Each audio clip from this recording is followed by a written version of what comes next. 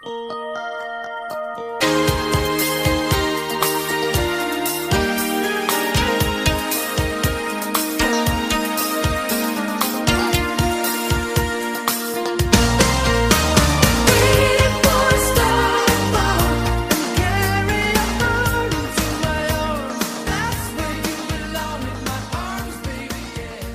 Grapple fans, and welcome to the latest edition of Let Me Tell You Something's Meltzer 5-Star Project. We've interrupted our previously scheduled AEW match of the week to talk about an AEW 5-star match that happened last week. Yes, it's your Let Me Tell You Something co-host, Lorcan Mullen, and with you as always is your other co-host, Simon Cross. So Simon, what AEW match has supplanted what was supposed to be our AEW match of the week? It is a World Tag Team title match between the challengers, 2/3 of Death Triangle, Rey Fénix and Pac, taking on the Young Bucks. The newly heel-turned Young Bucks, and that is the overriding story of this match. This is the establishing of what a heel Young Bucks tag team is going to look like in AEW for the foreseeable future, and whilst it did also ultimately telegraphed that they would not be losing those belts with the onlooking challengers in the crowd, it was a clear setting up of, okay, this is what the new heel version of the Young Bucks look like, who are going to be carrying the tag titles going up forward, and how the matches are going to be different and similar to what we saw like with their previous 5-star match that saw them win the tag team titles only a few months ago, where they were the plucky babyfaces against FTR. It's a weird one as well, because it's made one of the hottest teams, I think, in recent AEW history. As hot as you could tell from, obviously, the attendance that you have in these times in Rey Fénix and Pac. It's kind of made them an afterthought, which is really annoying, because, obviously, Rey Fénix is getting so much hype behind him right now. He's the hot thing. If nothing else, just to get the tag titles away from this storyline, which I'm glad this has happened, the heel turn, because the wishy-washiness beforehand, and this like drama stuff, they really overdid it, and it was doing my head in. There's shades of grey, and then there's character inconsistency. Yeah. And confusion. I think they've always made clear that the Young Bucks are naturally arseholes. That maybe all of the Elite are naturally arseholes, if they call themselves the Elite, with the possible exception of the man who maybe will be set up to finally vanquish the Elite later on down the line. Do you reckon it's because they celebrate like their wealth and go, oh, look how cool we are and stuff like that, and we as British people are just like not about that life? But I think, the $1 Million Man wasn't exactly getting cheered for being a strong capitalist. No. It's not like Americans inherently love someone because they're successful. That points to a larger thing about the Elite and why they became successful, was their proof that you can thrive and prosper outside of the WWE bubble. And that's what the whole thing about the Young Bucks were from their time in PWG. It was just like, we make shit tons of money from t-shirt sales and we don't need Vince's money to be well off. And that really was the whole basis of the Elite, to make successes of themselves outside of the WWE machine.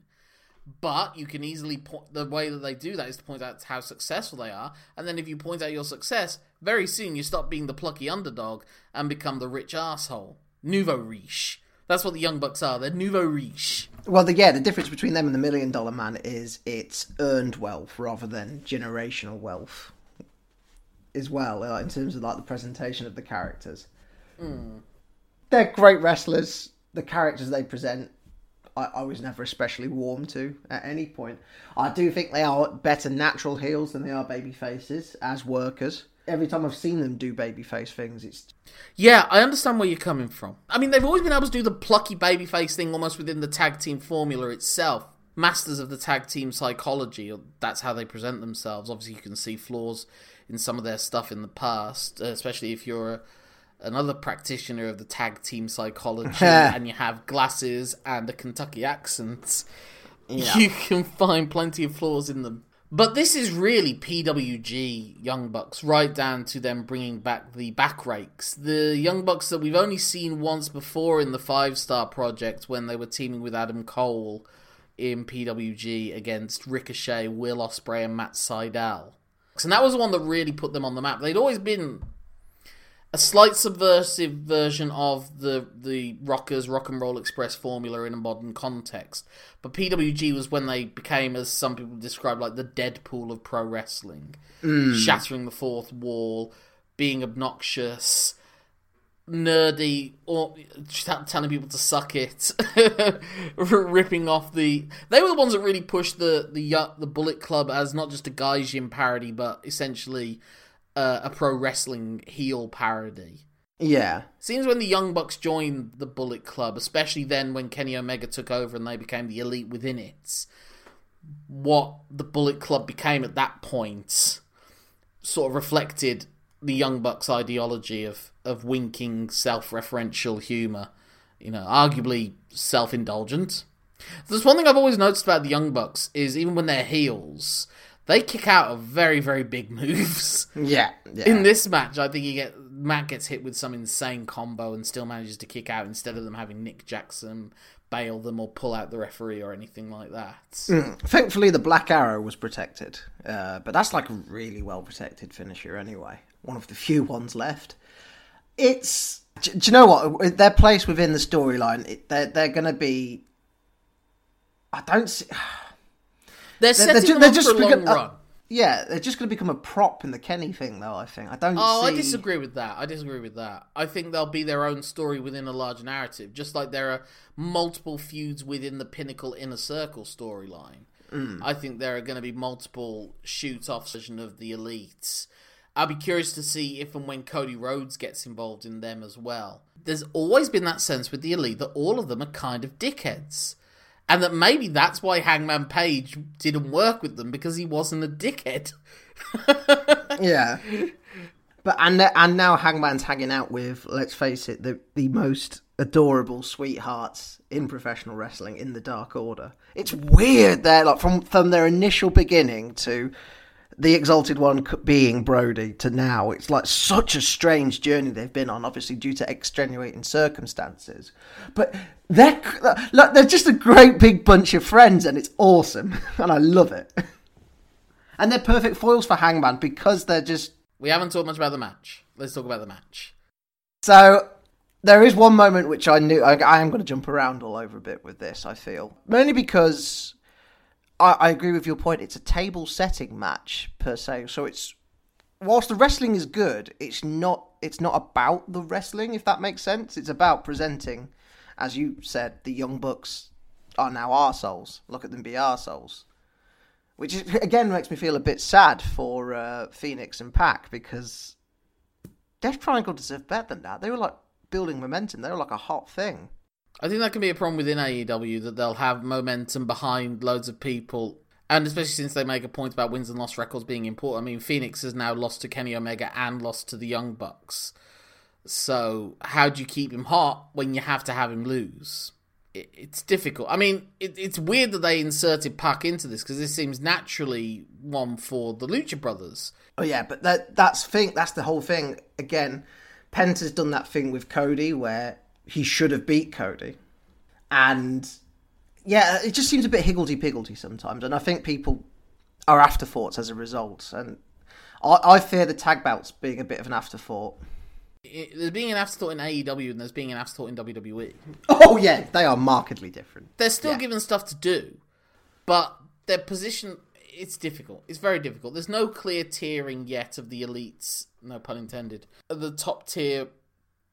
It's like, you know, when you look at how precise it is in New Japan or in all the Japanese promotions, there's clear tiering of where people are. In AEW, it's a bit more blurred between them, especially, which is strange when you consider they've got win-loss records, so that should make it more clear who's what.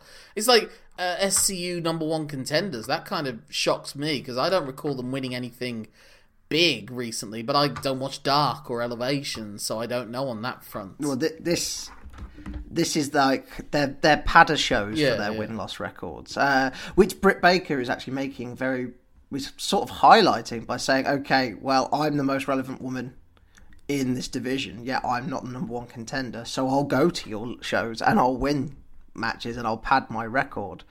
So they are self-referential with it. Whilst they've got Dark and Elevation, it'll obviously suit them. Logically down the line, one of those becomes an actual television show. We're not talking about the match. I know. But again, I don't think this is about the match. This match isn't about the match. The match is still that's my point. What you expect from AEW, especially matches involving Rey Fénix and the Young Bucks and Pac. It's all action, intricate moves, thigh slapping. Although, actually, I'll give Pac his credit. Sometimes he just kicks people in the chest instead of relying on slapping his thighs to make a sound with his kick pads. Pac is a fascinating... Let's talk a bit about Pac. He was perceived as a key figure within AEW. He was pushed strong. He was put over Kenny Omega. He's been presented from the start as someone who is a viable AEW champion. And at the same time, he's not quite where it's not top priority for him to be the champ, but they want to keep him strong. And I think one of the things that's really admirable about Pac is how his size does not look or seem like a disadvantage to him. That he doesn't look like he should be intimidated if he's in the ring with a Brian Cage or a Luchasaurus. Partly because he's got an insanely buff physique anyway. He is a genetic freak. So whatever height disadvantages it might seem he has, his just size and his agility and his utter ruthlessness does not make it seem like he's at a disadvantage whatsoever. Like, if you brought Brock Lesnar into AEW, you could program Pac against him, and I don't think he'd look that out of place. So that's how strong he looks. And he's really looked since he came back to WWE in his heel incarnation, which is what we've had since then. I mean, this is the first time I can remember a Pac match where he's ostensibly the babyface for a long time, except arguably during some of that Eddie Kingston feud. He's more like a tweener, really, at this stage. Yeah, they're like... They're dickheads to the dickheads, which get them cheers, but they're not. They're not. Yeah, white. you put them in. I mean, they won the title shot through beating Jungle Boy in a battle royal at the end, and Pac will look great as a heel against Jungle Boy, utterly convincing in that regards. At any moment you can flick the switch on him. I think that's their plan, and I think that was their plan, but they lost 8 months of Pac during. COVID, so what are you going to do? One thing about Pac that's amazing as well is how much more confident he is in himself over time. Because I remember listening to the Colt Cabana podcast that he did. I think that was even before he'd signed with WWE, maybe. And I remember seeing the Pac of that Ring of Honor show in 2007. And you could see this guy who could physically do such spectacular stuff. And his physique was already impressive. He hadn't yet put on as much muscle as he has now. Like when I saw him a few years down the line at the Edinburgh Fringe Festival. But he was always looked great, physique-wise, which again helps offlay any concerns you have about their heights. And the one thing he had against him was he struggled with confidence, to the point that Colt Cabana finished the interview and then Pac felt like he could say about how uncomfortable he felt with things like mic work and everything. And it always amazed me at that time when it was like you were seeing guys like him and the Amazing Red and all these other guys doing spectacular high-flying moves, but then when you put a microphone in front of them, they're like a deer in the headlights. And it's like, how can you be that confident that you're not going to kill yourself physically, but you then get so nervous about just... because it's a different way of exposing yourself emotionally. Oh, yes. Massively. And challenging yourself intellectually, that you may not be as confident in your intellect and your ability to think and speak on your feet than you would be actually move on your real feet. As it were. From my perspective, obviously I don't see a lot of him pre-WWE. Watching him as King Neville, well, he was like the Brock Lesnar of the cruiserweights, essentially. Yeah, and he went from like just this guy wearing a cape and I'm a superhero because I do flips to like just this mean, despicable Game of Thrones-esque medieval king just in the cruiserweight division, and it was mint.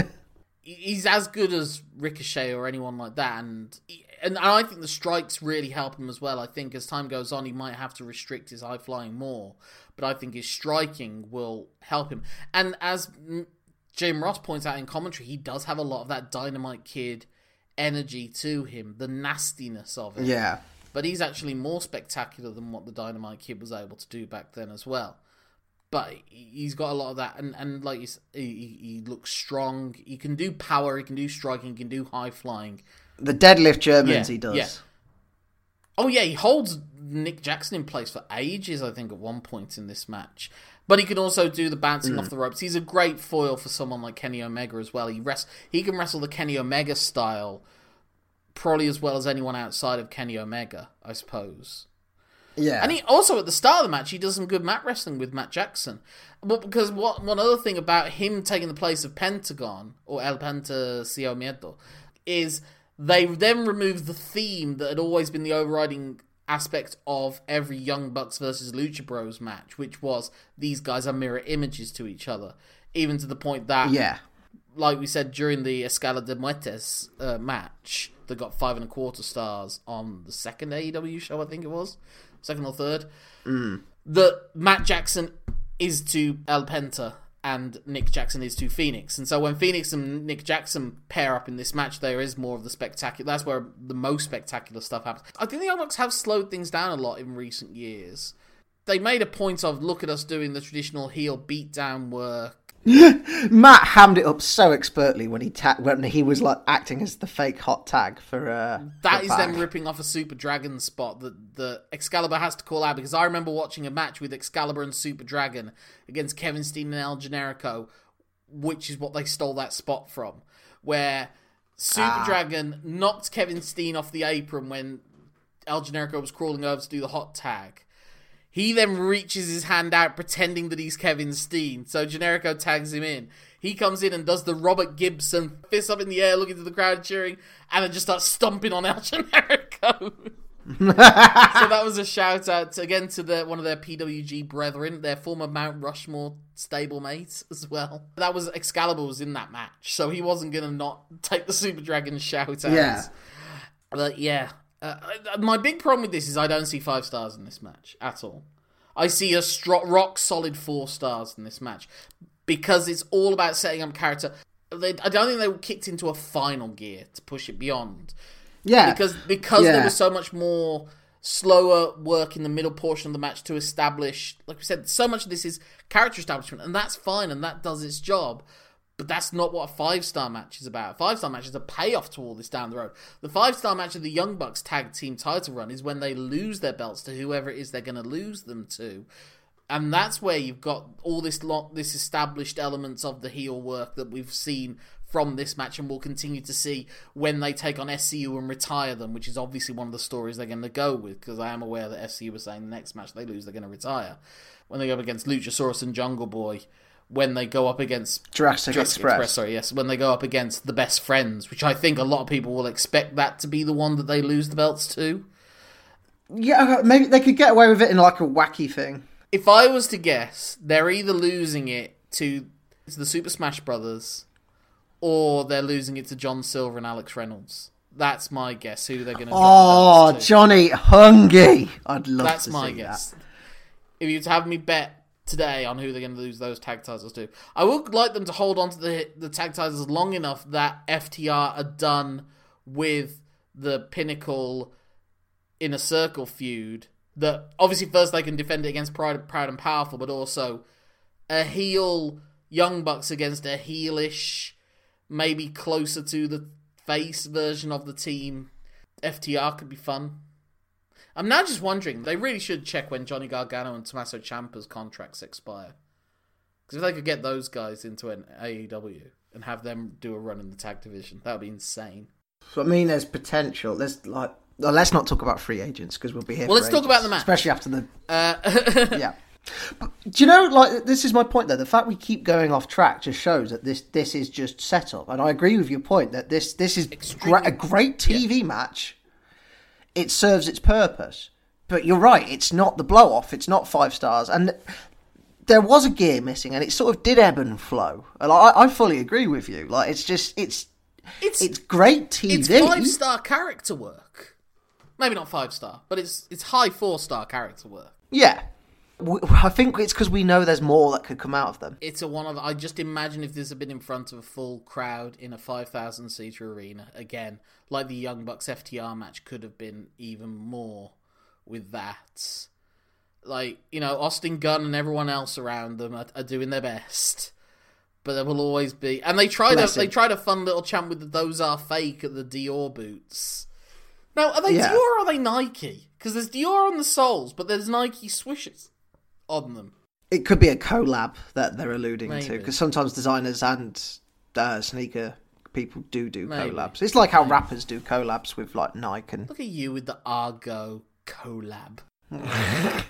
I used to be with it, Simon, but then they changed what it was. And now what I'm with isn't it. What's it seems weird and scary to me. It'll happen to you. Again, I think one day we're going to have to compile what are the top 10 Simpsons lines that sum up life. That's got to be one of them. That's in there. That's in there. Old man yells at cloud. That's another one. When are they going to get to the fireworks factory? I'm a white male. Aged between... Gum and nuts together at last. At last. We'll save that for another time. Yeah, so this is the new Young Bucks coming out with Don Callis as described by Tony Schiavone. That phlegm. Yeah. What I love about Don, he obviously is biased towards his boys, but in terms of like, he will still give the other team props, and he'll do it in a way where he's still, because obviously he's on screen as Impact's like vice president, and he still sounds like a promoter as well. So it's really like he's a dick, but he's right, which makes him more of a dick. It's a lot of what makes Paul Heyman work so well, when he will praise everyone that Brock Lesnar or Roman Reigns is up against, but then point out, but you're up against Roman Reigns and Brock Lesnar. It's that really condescending form of being magnanimous. Like football clubs allowing 5 other teams into their little league, but they can't get relegated from it. I just wanted to escape that for half an hour. Well, we're talking about heelish behaviour, you know. Well, yes, true. Good point. We do get one little sequence that was along the lines of mirror images of one another, when Puck and Matt Jackson are fighting on the apron. Amazing balance and positioning by Matt Jackson when he jumps over the ropes to the apron, and him and Puck are basically standing on the same part of the apron. So that makes it an even smaller area that his feet can land on to prevent him from falling. I think that's another factor with us talking about this match as well, is we're seeing stuff that we know they can do, and it's like, how many times can we describe Rey Fenix's like immense rope balance? How many times can we point out that someone does an impressive destroyer, even if this is one of the newer ones where it's a springboard off of a monkey flip attempt? I had a thought about that the first time I saw this match, and actually wanted to pick you up on that. So, do you reckon that is a direct response to Bad Bunny's? Nah, none of these people nowadays need a reason to do a Canadian destroyer. No, yeah, but the fact they like added an extra like bit of mustard on it. I guess it's that thing of, if Bad Bunny can do a destroyer, then what does it mean for anyone else to do a destroyer? It's like when Shane McMahon was able to do the Van Terminator, suddenly it didn't seem so special that Rob Van Dam could do the Van Terminator. I get where you're coming from, but I don't think it's a deliberate... I don't think it was they saw Bad Bunny do it and they thought, we better think of something new. My guess is, I wouldn't be surprised if that's not the first time he's done that. It's just the first time I can remember seeing it. And the fact that I might have seen it in the past and not remembered it says something as well about the overabundance of these things. That's kind of the point. Don't forget, we also get stereo reverse Ranas in this match as well. Oh, I immediately thought of you. That's what I want to happen. I want people to think about about me when they think of reverse Ranas. Do you remember back in the day where someone would be on the second rope with their opponent down and they would do a flying nothing that would lead to the other guy putting their boot up? Phoenix kind of has that with this one. He does a springboard flying nothing into a super kick. But then we get, and again, a callback to back when they were not quite heels, but doing heelish things, because that was how the Escala de Muertes match ended. But it was with Penta. They rip off Phoenix's mask. I do like the idea, though, that then him covering his face means that he doesn't see the double super kick coming. Yeah. I thought that was cool. I didn't want him to just be rolled up with that, and thankfully he wasn't. And I will say, like I said, Matt Jackson has never really stopped being a smarmy prick, but Nick Jackson is now a smarmy prick, and he's very good at being a smarmy prick. Like at one point, when he comes in and does a slingshot face buster, which Phoenix obviously has to bump by going head first, and then he just looks at the camera and goes, "Did you see that? He landed right on his face." Again, the Deadpool element to the Young Bucks coming to the fore. Yeah. That's why he's my favourite Young Buck. I mean, Penta used to be your favourite Lucha, but now it is Phoenix, who is the Nick of the Lucha Brothers. It's different with Penta. There's a love that sort of transcends ability with me in Penta. I just love his weird, creepy bastardness. Well, now he's got a thing outside of Death Triangle as well, so I wonder if it will continue down this path of him being the singles guy and Puck and Phoenix being the tag team. I think either Phoenix or Puck actually would be good given a run with the TNT title, and they just have awesome TV, 10 to 15 minute TNT title matches every week or every other week on Dynamite.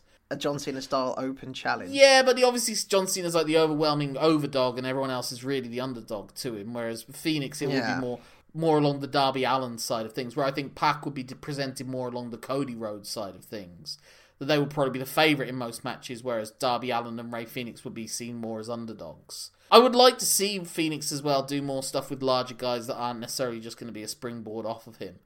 Like a Phoenix against a Lance Archer could be an interesting feud. Or Brian Cage. Or Brian Cage, yeah. Yeah, actually a Death Triangle against Team Taz feud wouldn't be a bad idea. Yeah, Team Taz are in a weird place. A lot of teams are in a weird place in AEW at the minute. There's so many of them. I don't get why they keep making more. Well, I guess they feel like that means they can subsume them all into one storyline.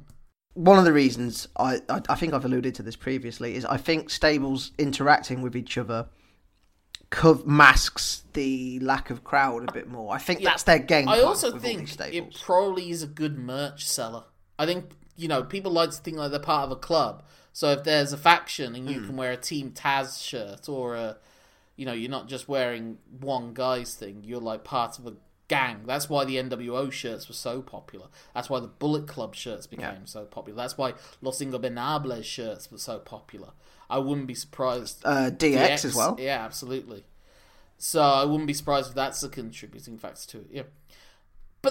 And in fairness, they do have different purposes and they're different types. I like the idea that Team Taz are more like a stable than they are a faction. So it's more like the Heenan family. Whereas the Pinnacle are more like the Four Horsemen. And so are the Inner Circle.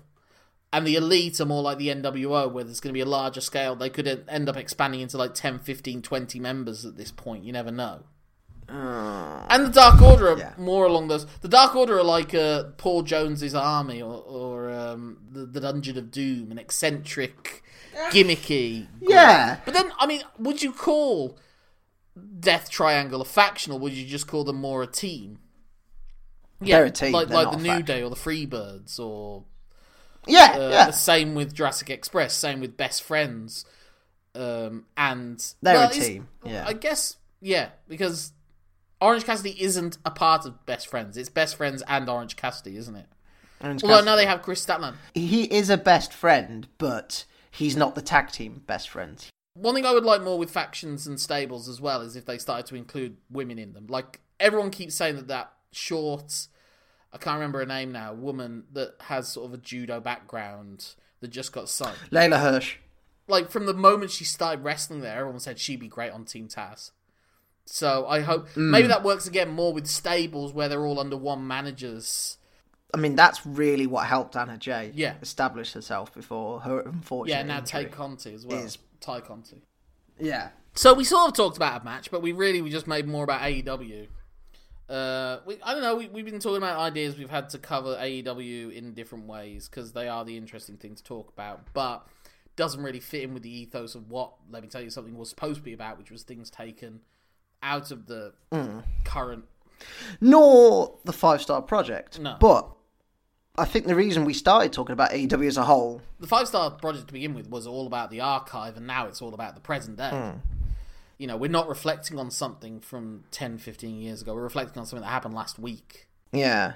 And we're a lot more in the moment, so I guess we are more likely to go on these sorts of tangents. Also, this match kind of represented AEW as a whole, and like really great athleticism. Yeah, everything that's good, but all the underlying issues that they still have to resolve. Exactly. But anyway, that's not the last time we'll be talking about AEW. We will be talking about it next week, assuming there's no more 5-star matches in the interim. Simon, just to remind people, what is the match we'll be talking about next week? We are talking about the Lights Out Unsanctioned match that took place on St. Patrick's Day Slam between Dr. Brickbreaker, DMD, and Thunder Rosa. Indeed. But in the interim, if people want to get in touch with you, Simon, how can they do so? They can get in touch with me on Twitter, where I'm so known as Simon Cross Free. Free for the number of times in this match I've wanted to use the C word to describe Matt Jackson. My name is Lorcan Mullen. That's LORCANMULLAN at the end of Adrian, as in Adrian Neville.